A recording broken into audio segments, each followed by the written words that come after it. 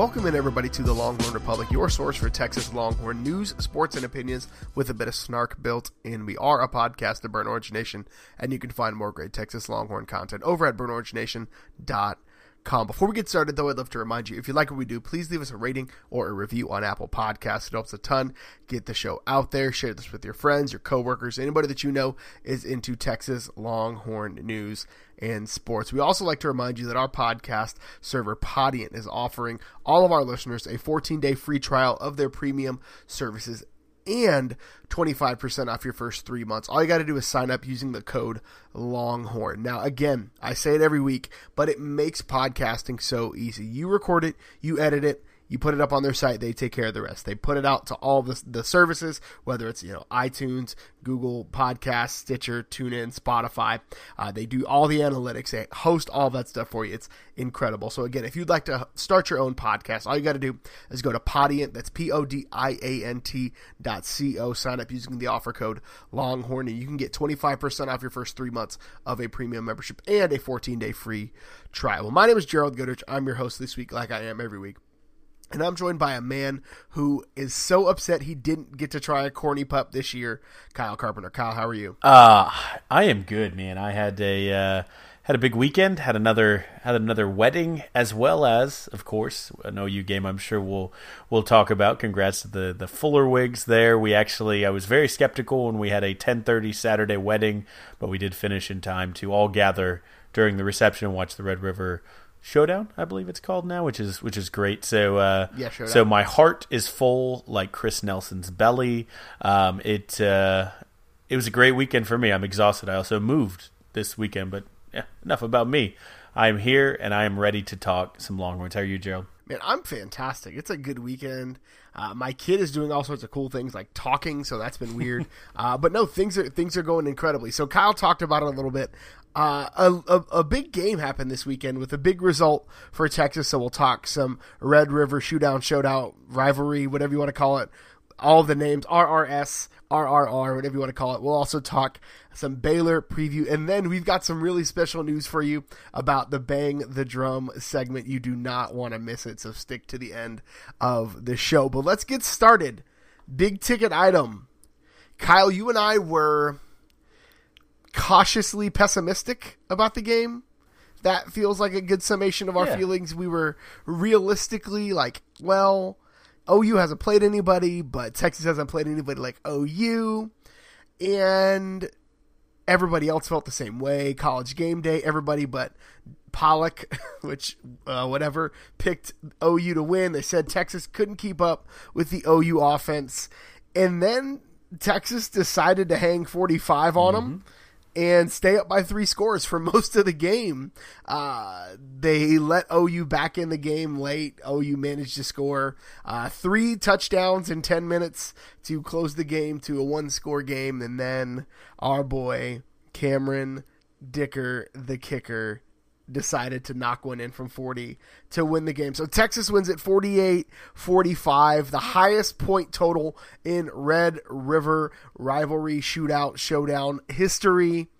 Kyle, you and I were exchanging nervous texts in that fourth quarter, but our faith has paid off. Texas is now 5-1. How are you feeling after this OU game?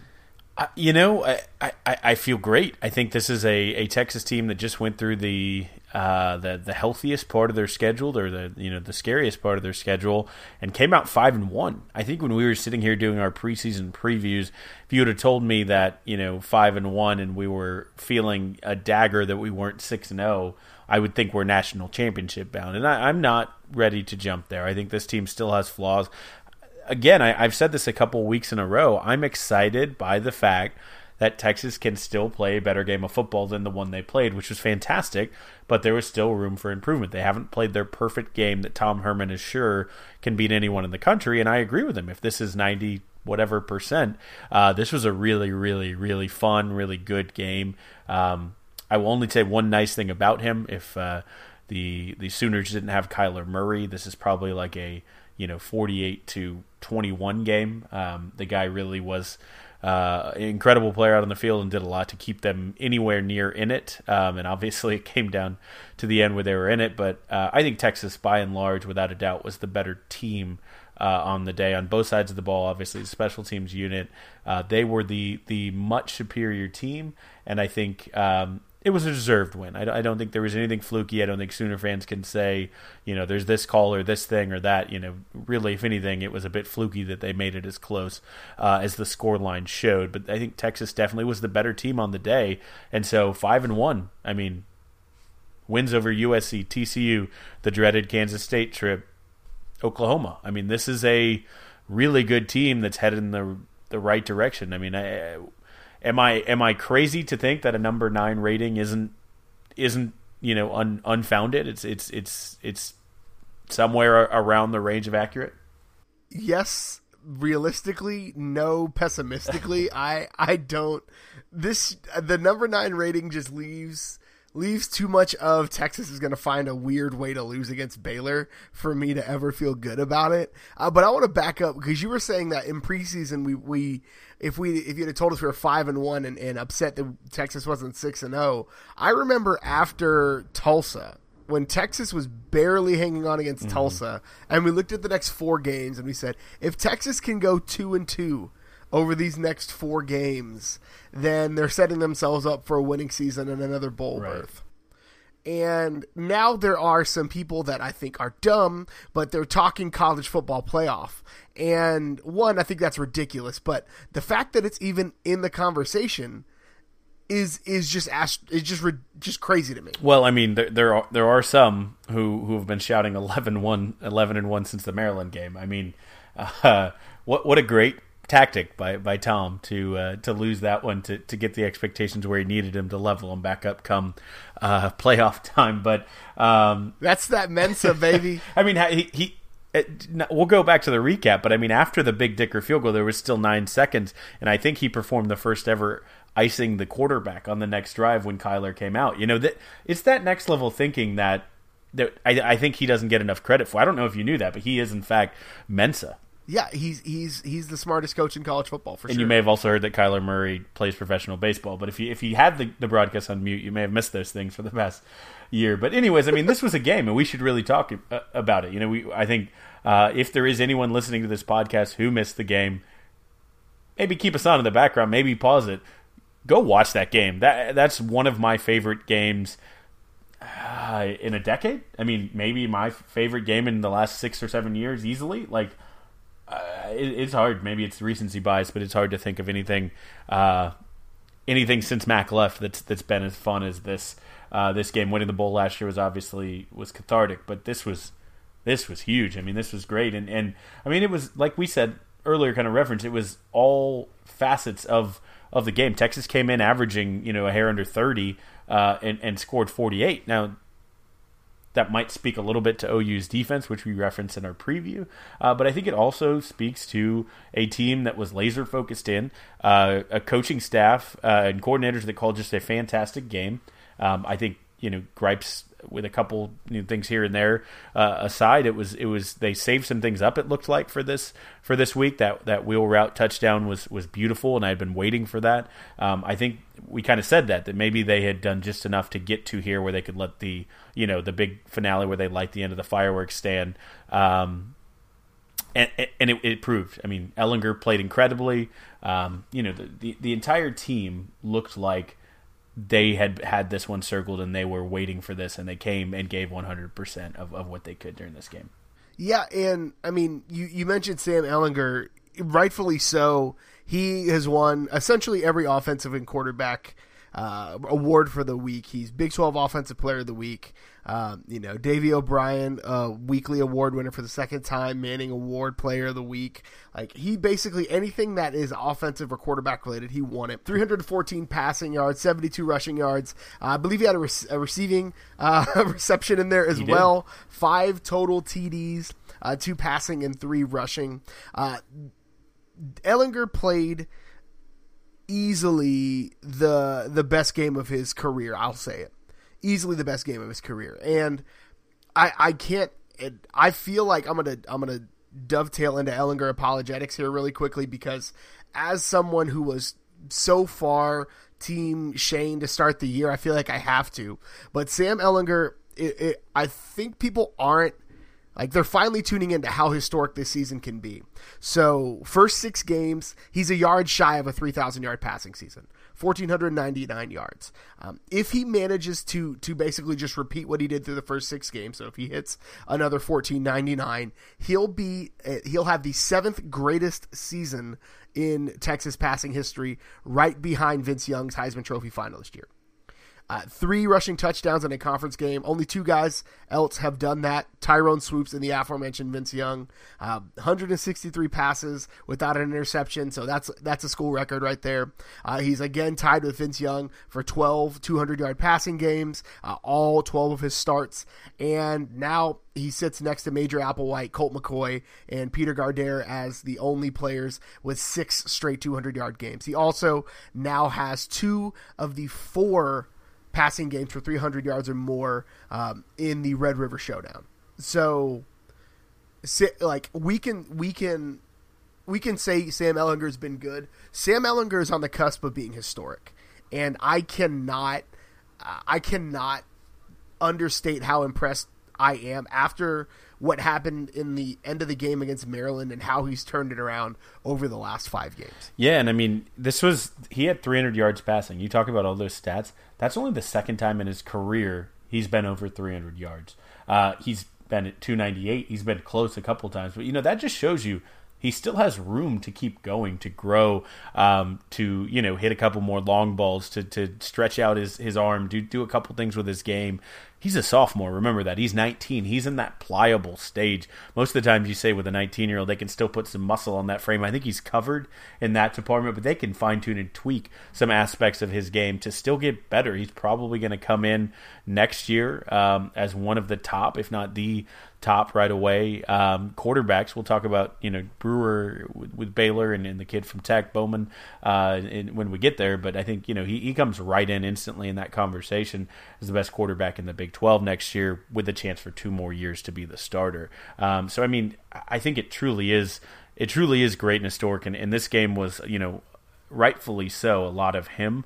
I do think the 5 TDs are obviously, it's a scoring game, or the difference, a difference in the game. But I think it's important to just step back and say he was throwing to guys who were making big plays. He had the option to hand the ball off to guys who were making big plays. This was an offense that the offensive line looked like they were up to snuff from the biggest storyline in the offseason was, are they going to be good? We haven't really been talking about them, and that's the biggest compliment you could give to them. You don't have to think, are they going to be good enough? I mean, Keontae Ingram came in, 13 carries, 86 yards, looked like a kid who's, been to 3 Red River rivalries before, didn't look scared of, that nasty shade of crimson, even in the slightest. I mean, that's exciting that kid's got a couple more of these to come under his belt. But, I mean, obviously you have to give the yak attack with Lil Jordan Humphrey and Colin Johnson just getting nasty, getting mean. I mean, it's fun.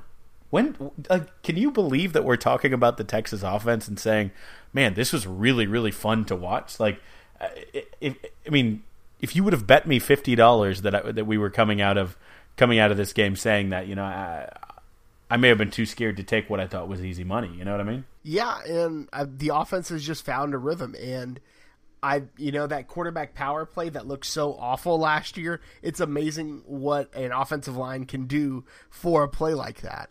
And I think the fact that the offensive line is playing so consistently means guys like Rafidi Grimai and Junior Angilau can get a redshirt year and put some muscle on, put some weight on.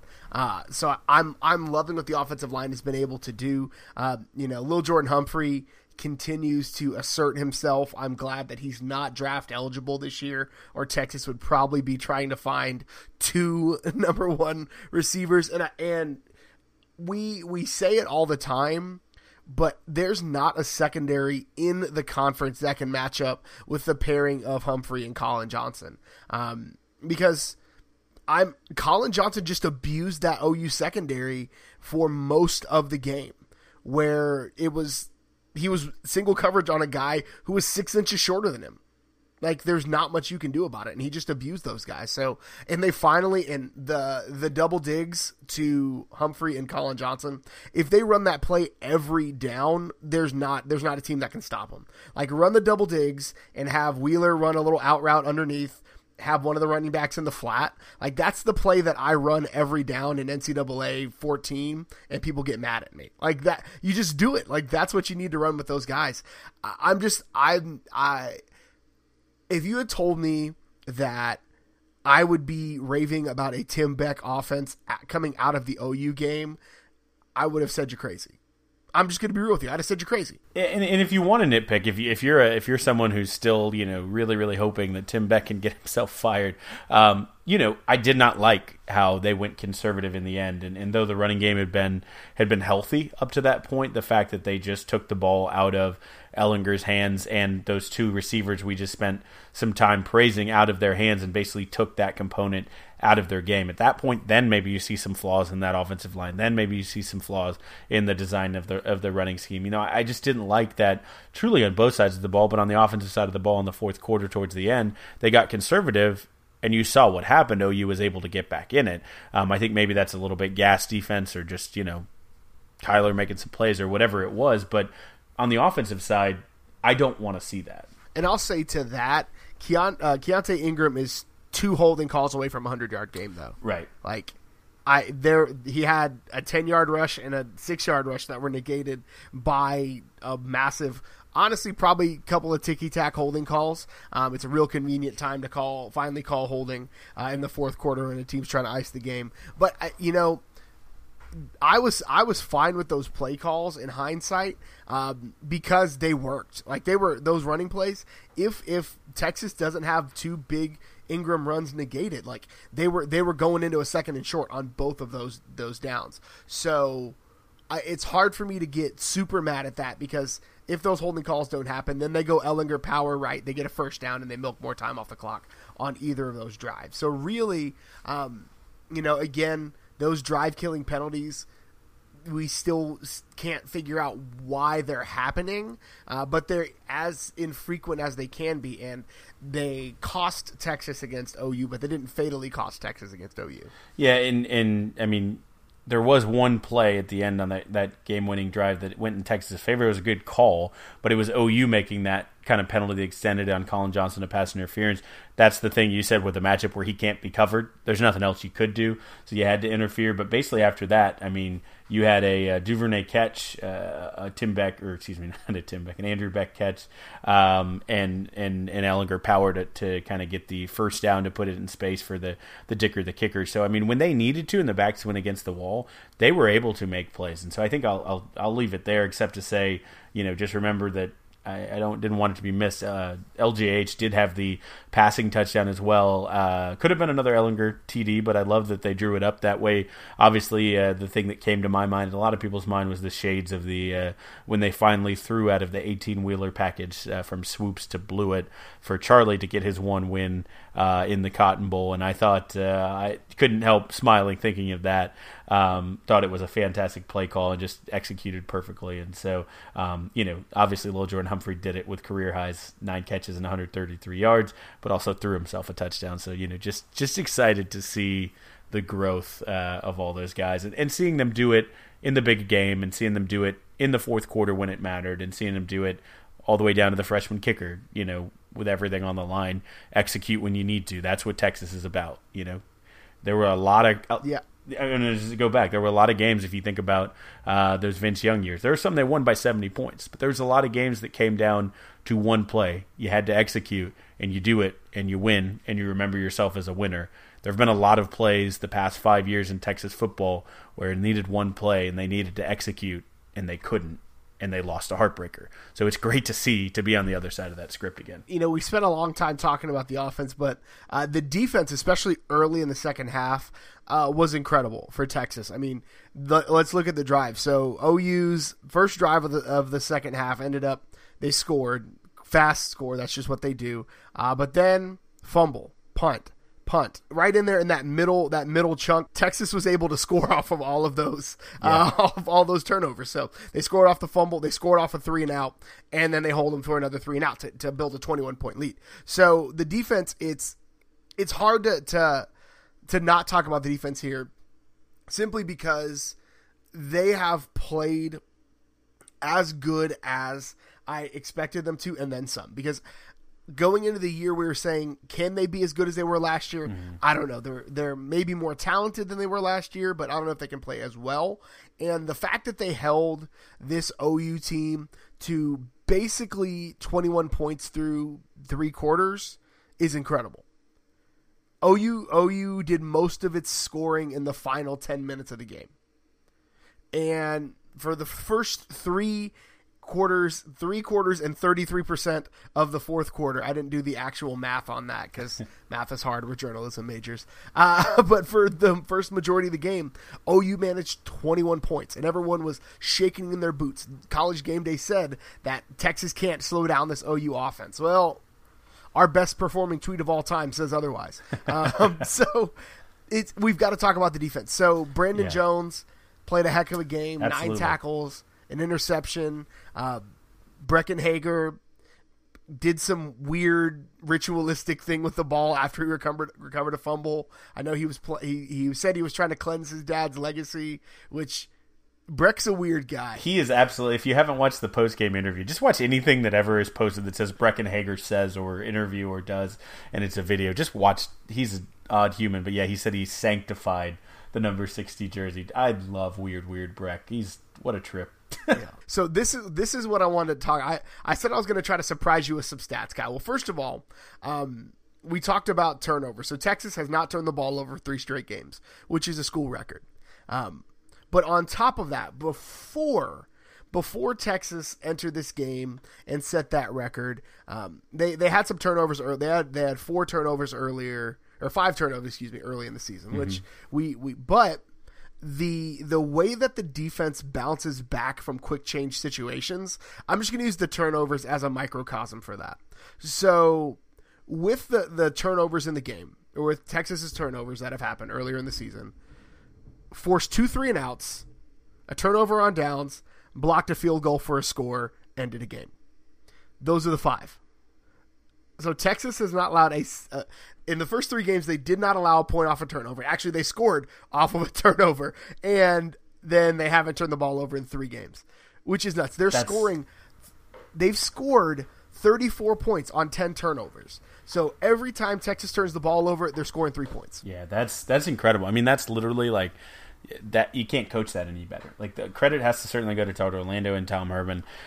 You can't coach any better, and that's obviously the players executing. But that's just how you draw it up. Like, I can't say anything better. I mean, obviously, we're still striving to get on the level of Kansas, who somehow weirdly has a 13 turnover margin this year. Like, just again, I cannot wait for our Kansas preview. But we're a top 20 team in the nation in turnover margin.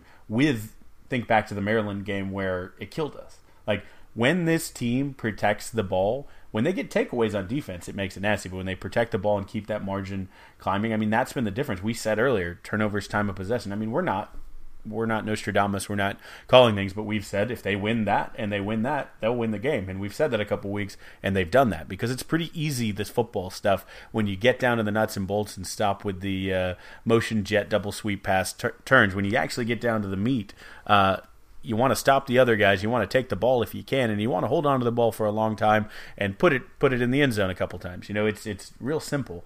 But yeah, to be right now, they're tied for I believe 14th in the country in turnover margin. I mean, they're one of the better teams in the country at that, and the way they're trending, like you said, they're only going to get better, and especially with some maybe vulnerable offenses and some younger quarterbacks that they're facing. They obviously still have Will Grier, who himself has been susceptible, but they faced, some incredible guys. I mean, don't forget, this Texas team under Tom Herman's era has faced like 6 Heisman candidates, Kyler Murray being the most recent of them, but they've, the Sam Darnolds and, of course, Will Grier last year and coming up this year. I mean, they've faced some really, really good quarterbacks.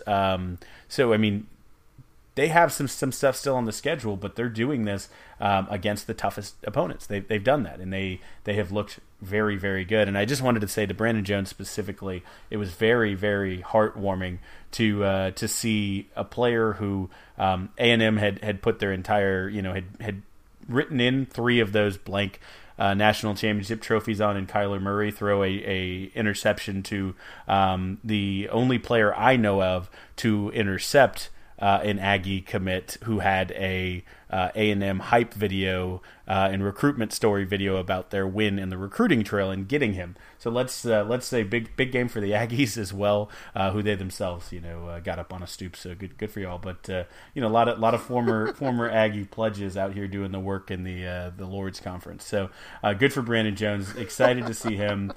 He was a guy in the beginning of the year we said needs to live up to the potential, and I think he's turning that corner, and he looked really good and leading the team in tackles and having the interception. And then, of course, our line. I mean, our line getting pressure is the thing we've been calling for, and seeing Omenihu, seeing the Chuck wagon rolling, seeing Breck doing Breck things, seeing B.J. Foster being the scariest guy on the field, but seeing Nelson getting penetration all day. It's nice when Texas lives in the opponent's backfield. Good things happen. So, I mean, Gary Johnson getting downhill, being in places to make plays like the fumble recovery. I mean, it's good. The defense looked good. There's still going to be big plays, but that Oklahoma offense is one of the best in the country. It's not. I mean, Lincoln Riley is a very, very, very, very good offensive coach. One of the best in the country. There's no doubt about it. So, I mean, it's like, well, they gave up 45 points. How are you praising the defense? Well, I mean, they gave up 45 points to a 60-point offense. At any time, that could be a 60-point offense.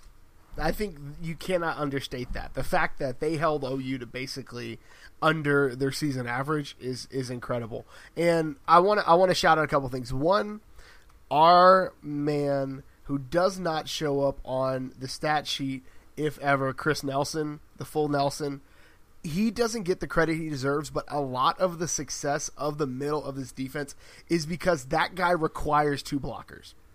Like, on several of the tackles for loss, he was just like, hey, these A-gaps, y'all ain't doing that. Like, this is my spot. Y'all aren't doing it. And so that was incredible. He played in the backfield a ton on B.J. Foster's sack. It was actually something really interesting. If you watch that film, that was a delayed safety linebacker twist stunt, which you don't see very often. But it looked like the defense was compensating for Wheeler, and that's why Foster was able to come free. But what I wanted to talk about is you mentioned him, the man we call Chuck. He only had 3 tackles, 2 for a loss and 1 for a sack in the game. But he has, over the last 2 games, 60% of Texas's sacks. So Texas has 5 sacks over the last 2 games, and he has 3 of them. Texas has 39 yards of sacks. Charles Omenihu has 23 yards worth. But even more impressive than that is he obviously directly accounted for points last game. He had the safety on Delton. Yep. This game, so there was the series where he took over, where it was the sack, and then the next play he had the tackle for a loss on a design play. Yep. Guess what happened when Texas got the ball back after OU punted? Score. 75 yards and a score. Yep. 75 and a score to go up 14 points. Like, Charles Omenihu being the man that he knows he can be is a difference maker for this Texas defense. Hands down. Yeah, and hands down. Yeah, we said it in the season preview. We said, Texas obviously didn't have a good enough year that the guys who were fringe draft candidates could leave and check their stock. You don't get that bump from being on a good team like that. And they benefited with a guy like Omenihu coming back. I don't know, if he would have if that was a 9-win team last year, but he definitely looked. The rumblings were there. Him coming back, and if the trend he's on right now continues through the end of Big 12 play, kid's getting drafted. I mean, he's playing like a Sunday player. He's a handful for tackles. Like I said, he's getting in the backfield making plays. He has multiple quarterback hurries and pressures this year. He's doing something over there. And like you said, with Nelson and kind of Hager with the propensity he has for just coming up big at any moment, it's tough when you have a guy you always have to account for on the opposite side, away from those two, plus the entire rest of the defense and whatever blitz package Orlando is bringing. But yeah, I mean, he's part of what makes that tick, and he's part of the uptick we're seeing with this defense executing. So, the things that I take away is the line is finally looking as good as we hoped it would. The secondary looks good. Stearns is continuing to play well. Obviously, seeing Brandon Jones, make a step up is fantastic. And the other young kids I just think B.J. Foster is securing himself as a part of that crazy recruiting class that was so hyped and is going to take it to the next level. I'm still excited to see what Cook and Overshown can do with a little more game time, but it's proving to be that a game-changing recruiting class can be a game-changer on the field. I think when we look at this recruiting class coming in this year and soon, a couple weeks here, I think we'll really try to project and see if there's another group that can be this immediate, or if this can be the actual direct impact and correlation into the wins column that we've had this year, because this might truly be shaping up to be a one-of-a-kind class. Yeah, between Ehlinger in 17, this group in 18, the most important thing to me is that the young guys that need to be playing now are playing like they should be on the field. Where in the past it's been, we just have to have these guys, and now it's these guys are the best guys on the field.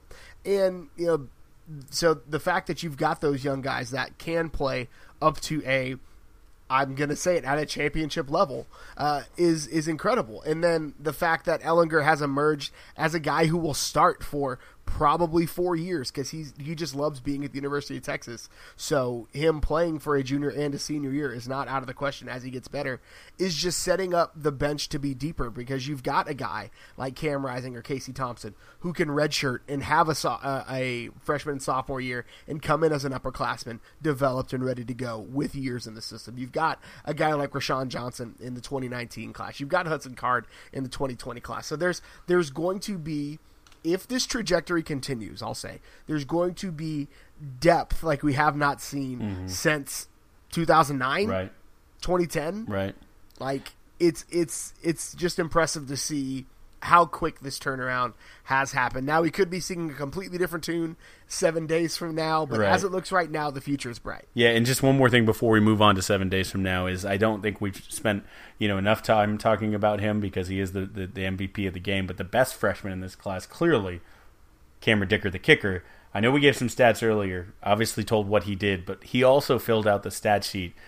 He did have a tackle on one of his 3 kickoffs. He had 9 kickoffs, 6 went for touchback. On one of the 3, he has a tackle. So he's filling out the entire stat sheet. 6 extra points, 6 touchbacks, game-winning field goal, 2 over 40, and he had a tackle. So Dicker the kicker, you're all around MVP. And way too much swagger for a man with that much baby face. Like, let's just be real. Like, nobody that cannot grow facial hair should not have that much swag. Man. I'm just saying. Like, dude, like the wink and the nod to the camera before the kick. And then when they asked this dude about the kick after the game, he said, I wasn't worried about it. I knew I was going to make it. I love it. Come on with it. I love it. Cocky kickers, man. That's our new swag. I love it. Dixon, Tucker, Dicker, let's keep it going. This is awesome. That's a dude from the rich part of Austin. That's all I'm gonna say. So Texas now is sitting at number 9 in the Associated Press poll, number 14 in the coaches poll. Funny side note with that, Tom Herman said, "I don't watch much college football. I put us at 11." In his press conference today, which is hilarious. But so Texas is taking on Baylor, who's 4-2. They're 2-1 in conference, coming off of a tight win over Kansas State. So the Baylor offense can move the ball. Yep. Scoring 35, almost 36 points a game. They're basically half a yard off from 500 yards a game on offense. So this is going to be a challenge. This is simultaneously not and is your grandmother's Baylor. I don't know how that goes, but that's what I'm going to say. Charlie Brewer is a heck of a quarterback. You mentioned him before. He's going to be the guy competing with Sam Ehlinger next year for him and old law firm out of Lubbock, who's going to be competing for the best quarterback in the conference. So what's your feelings going into Baylor this year? Well, I think Matt Rule is a good coach. He also, looks like he's won the Masters every time he goes to a press conference in that green jacket. But I think he's actually a good coach, and he did a great job, at Temple getting the Baylor job. But everyone knew it was going to be a complete rebuild. You buy that house, it's a fixer-upper. Chip and Joanna. There's your tie-in. But you buy that house. It's a complete. That was good. Thank you. It's a complete regut. You're not just tearing down a wall and finding some shiplap you didn't know wasn't there, or Shipley, as it were, for the Longhorns. But no more Chip and Joanna jokes, I promise. But no, I mean, you were tearing that to the ground, raising that to the ground, buying the lot, and you're going to build it all the way back up. And so, I mean, you knew Baylor was going to be bad for a couple of years. Matt Rule is a good enough coach that he might just turn Baylor into where it isn't your grandmother's Baylor. Don't forget Texas had a 12-game win streak from 98 to 09 before they lost to Baylor for the first time in literally that century. So this used to be a one-sided thing, and then obviously Art Briles came, and it was a program. It was a real deal thing. And I'm not saying Rule is going to take Baylor right back to where Briles had him, but this is no longer a pushover team. And I think they're getting on the cusp of that, like you said, with Charlie Brewer, who's a great quarterback, and some real good receivers, and just a pretty potent offense with some players on it. I think they're probably another year away from really scaring anyone too much. But this isn't a team that you want to just overlook completely. You've seen Texas do that a little bit. I'm not going to sit here and speak for what the coaches were doing, but it almost felt like with the Tulsa game, looking forward to the USC game, and with this Kansas State game before the OU game, it's like the Oklahoma State game looms with a potentially dangerous team there in West Virginia down the line. Is there any chance that they look? And I don't think there is. I don't think Texas is going to let Baylor sneak up on them in any way or have a letdown coming off of OU. But you have to be on your cards. You have to you have to be ready for them to come out. They scored 30 some odd points on that OU defense as well. They'll punch you in the mouth. I do think you can move the ball, and I think Ellinger and especially getting that run game going, and the receivers, I think, again, create all the same things we said, mismatch problem. So I don't think this is a game we should be scared of. I just think this is a game that you have to be ready to come in and play your best game in. Yeah, and I think Baylor is the team that if you overlook them, they're going to beat you. Mm-hmm. Like that's what Baylor is this year, because they will put up 600 yards and 45 points on you. They will. So I think the good thing about this Baylor matchup is that Texas hasn't really, after Maryland, overlooked anybody. Right. That's been their mantra all year, and I don't normally buy the coach speak 1-0 BS, but the proof is in the pudding at this point. Texas has come out and they beat who they need to beat every week. So I think the thing that interests me about this Baylor matchup is just the way that Baylor seems to turn the ball over a little bit. They've thrown a couple of interceptions. Brewer's thrown 2. McClendon has thrown 1. And then one of their random situational quarterbacks has thrown 1. I think they had like a double pass situation that happened. And then they fumbled the ball 3 times. Or they've lost 3 fumbles. They fumbled it 13 times. So Texas is a team that's turning opponents over at a +5 clip. So I think if there's one thing to look out for this week, it's that turnover situation where if Texas can force a couple of turnovers early, they can turn this thing into a boat race really, really fast and take the wind out of the Baylor sails. And I think that to me is going to be the key to the game. If Texas can, this would be a game that if Texas can go up early, this would be a game for them to prove that they know how to close, because they're going to need that. Oh yeah, I'm two kind of belly predictions here coming straight from the gut. Just reading the tea leaves, looking at the numbers, looking at the team, looking at the matchup, sure, but still, just going out on a limb here, I think this could be the health. Is the biggest factor. I think this could be Keontae Ingram's first 100-yard game. I think they could feed him. I mean, Baylor has given up 175 yards on the ground. I mean, they are susceptible. They aren't the biggest, baddest, meanest in the middle. And Keontae Ingram is our best runner between the tackles, and he's slippery, and he makes that first cut. And I could see them averaging 7 yards, a carry on his way to a 100-yard game. So first hot take, bold, gut prediction there. And the second one is that the Wolf of DKR gets to return home back to the stomping grounds with his pack. And Caden Stearns is at least one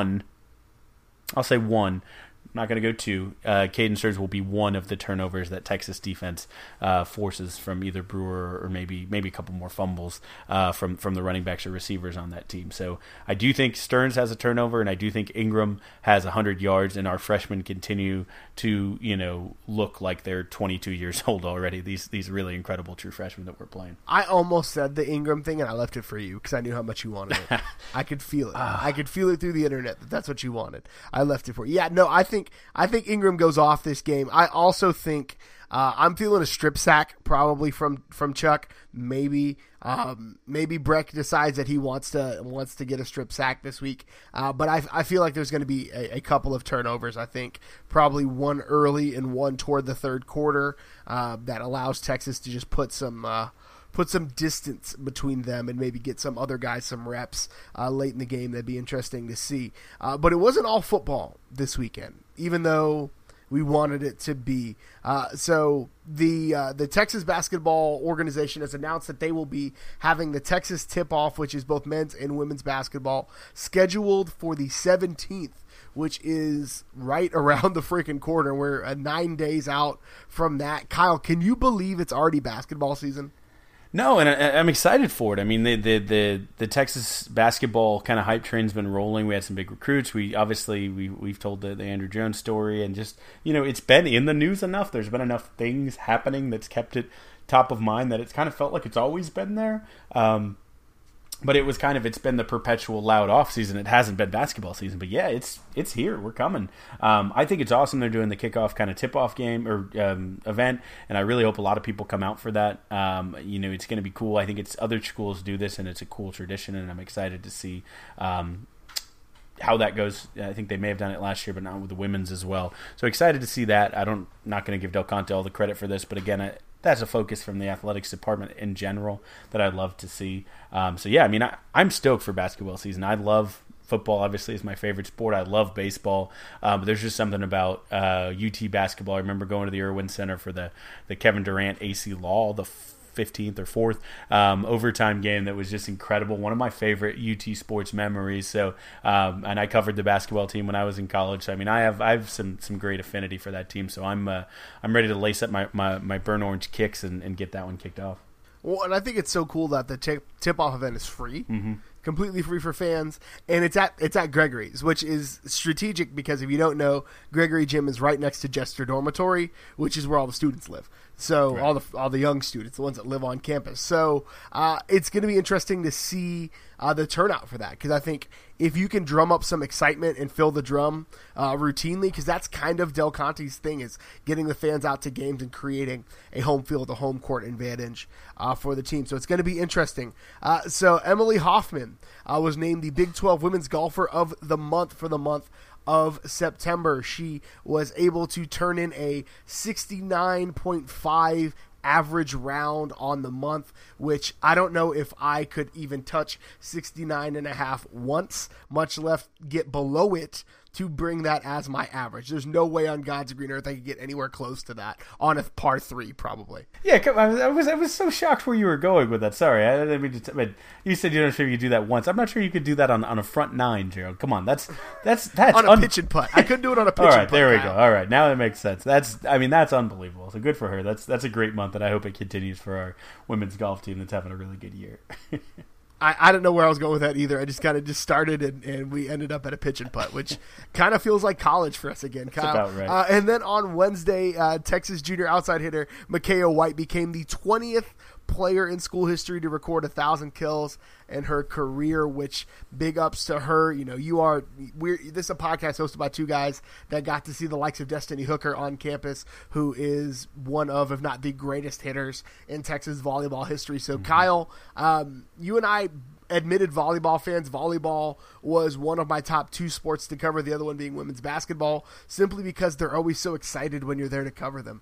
So Kyle, what are your thoughts and feelings on this one? I know you've got some volleyball takes in you. Oh yeah, absolutely. I mean, this is the long tradition of Texas having fantastic volleyball players, but I mean, she has a chance to really go down as an all-timer. Remember, she's a junior, already a 2-time All-American, most likely on her way to her 3rd. Could very well be 4 of those, which is nice. She's, over 1,000 kills. She's, I think, 4 behind the next person. She'll start moving up this list pretty rapidly, where she's at 20. And there are some caveats. About 6 of the names above her played at least some part of their career when there was a rally scoring to 30 points, so you could actually have more of those. So, I do think that you have to take these lists with a grain of salt, but I think what you can easily say is that Micaiah is going to be an all-time Longhorn legend hitter by the time she's finished up here. And so get out there and support the volleyball team. They're, I think, still undefeated in Big 12 play. They beat Iowa State and TCU, I believe, this past week. So if you're there and on campus, check them out. They're number 4 in the country and only getting better as the year goes on. It's good to see that all of the Texas sports have potential to be good, because it's always been where everything but football is happy at Texas, and now it's everything across the board is going to be good. So that brings us to the part of the show where we honor the best, one of the best traditions in the college sports. But we've got a little story to tell. So last week, Kyle and I made an offhanded joke. If somebody could get our logo on College Game Day, we would, for the foreseeable future, have them as the title sponsor to Bang the Drum. Well, I didn't see the logo on College Game Day, but earlier in the week, our Twitter lit up at Longhorn Pod, and we got a tweet from Joseph R. Ruiz 1 is the name. And Joseph, if you're out there, if you go by Joseph or Joe, either one, I'm going to call you Joe because that's what it feels like right to me. Joseph sent us a picture. He works at the MD Anderson Cancer Center, which means that on his worst day, he does more significant work than Kyle and I have in our lives combined. But he took some time out of his day to make a sign with our logo on it, and also just snap a selfie with Jim Allison, who, if you don't know who Jim Allison is, Kyle, do you want to inform the folks who Jim Allison is? So Jim Allison is a Nobel laureate. He has done something with his life, unlike the rest of most of us, but certainly those on this podcast who we think putting in 8 hours of work and still making a sandwich, we've really had a day. The man just won the Nobel Prize. I think he's the 6th or the 8th, I believe, according to the poster, which had all the stats on there. Is OU has 0 and UT has another as of this week. So he is our latest in a long line of successful, incredible Longhorns. We focus on sports on this podcast, but we try to make a point to prove that UT is an academic institution of the highest order.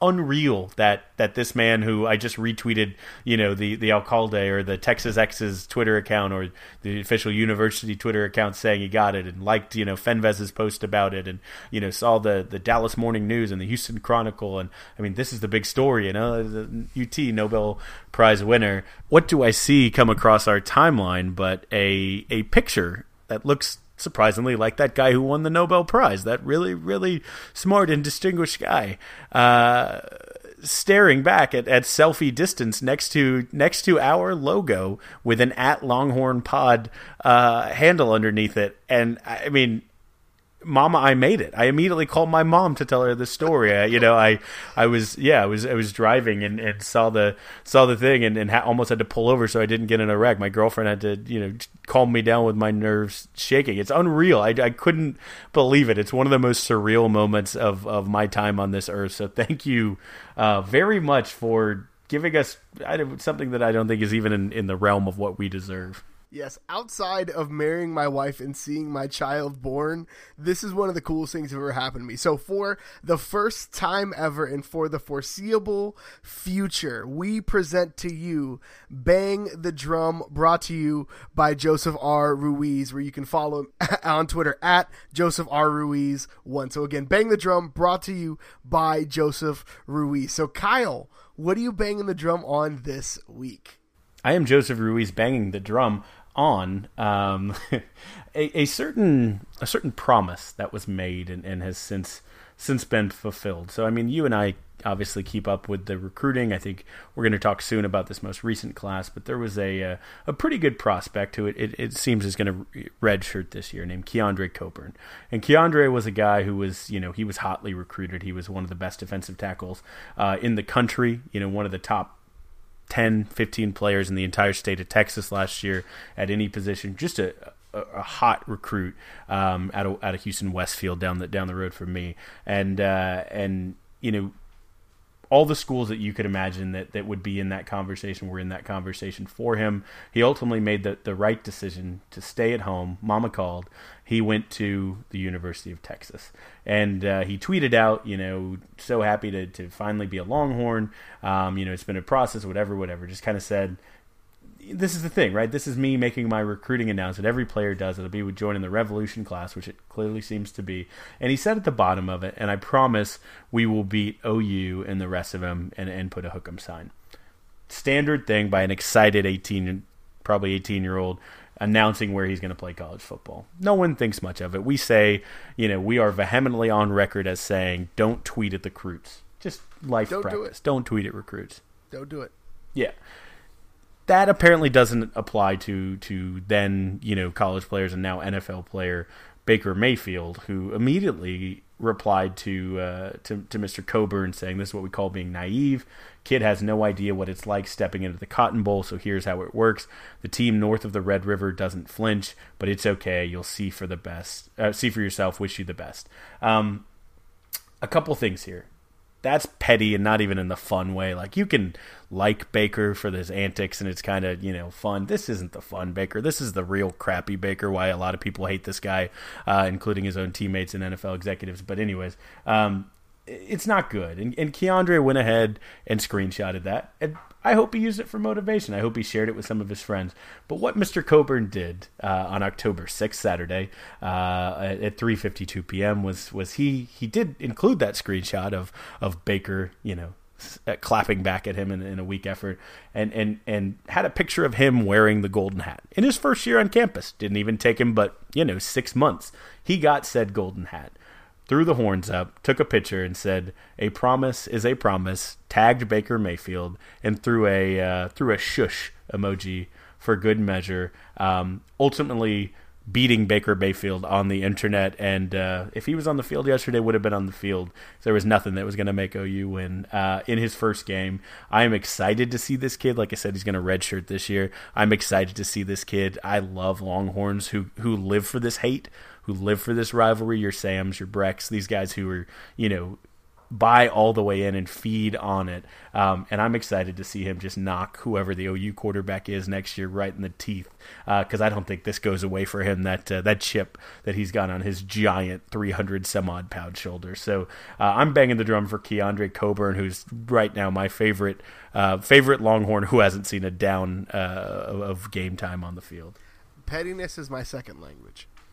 And so anytime I get to appreciate other people being petty, I'm all for it. I am all for it. So I loved the petty response to, by the way, Baker clearly got the 280 characters earlier than everybody else, because I don't think I was hitting 280 character tweets when he sent this tweet to Keandre Coburn a year ago, and he used his power for ill, not for good. So that's just proves the kind of human he is. So I am Joseph R. Ruiz banging the drum this week on the curse of Jermichael Finley. So Kyle and I have gone on record seeing that the tight end position at the University of Texas is cursed. And through no fault of any player, there have been some really great athletes and some even better people that have played the tight end position for the University of Texas in the last 12 to 15 years. But after Jermichael Finley decided to leave early and go to the NFL, it seems like there hasn't been someone that's been able to be as consistent as Jermichael Finley. There's, Caleb Blewett was great, and he was, he played for a couple of years, but he wasn't really the pass catching guy. He was the blocking guy. There weren't really a ton of guys that you had to be worried about as dual threats. And so Andrew Beck, the one-man wrecking crew, the I'm going to fight 3 Kansas players by myself guy, I think I'm going to say it, has broken the curse of Jermichael Finley, because He is, by Pro Football Focus, one of the top 3 blocking tight ends in the country. So there's one. And then 2, he's the first tight end since Jermichael Finley to have 3 or more receptions in multiple games. So if you've got a guy that can block, you got a guy that can catch, who is able to come up with 1 or 2 clutch catches on a third and medium, I think you've got a tight end that can get the job done. So I'm going to say it here and now. Curse of Jermichael Finley, broken, done, over with. Tight ends at the University of Texas are going to be incredible. That's right, you heard it. A Longhorn Republic exclusive. Gerald and I invented the curse of Jermichael Finley, so we are the only ones who, the arbiters of declaring this curse over, and as per the rules of the internet, when you hear the rap air horn, a decree has been made. So I'm excited to hear that, Gerald. I'm excited to see the years and years of prolific success from the tight end position from here and going forward. That's best news all week. Oh, yeah, I'm excited to see it. But that's all we've got for you this week. Kyle, where can the good folks find you on the internet? You can find me on Twitter at Kyle Carpenter. You can find me at the Texas Pregamer, which I read over for Barking Carnival. I think OU's was really, really, really good. Even if you are doing like the team and focusing on Baylor, go back and read that one if you missed it. It was petty, and Hate Week can extend for a couple of days. Go check it out. But yeah, so you can find me at the Texas Pregamer as well on Twitter. So check either of those out. Kyle, Hate Week is 365 days long. You can read it whenever you want.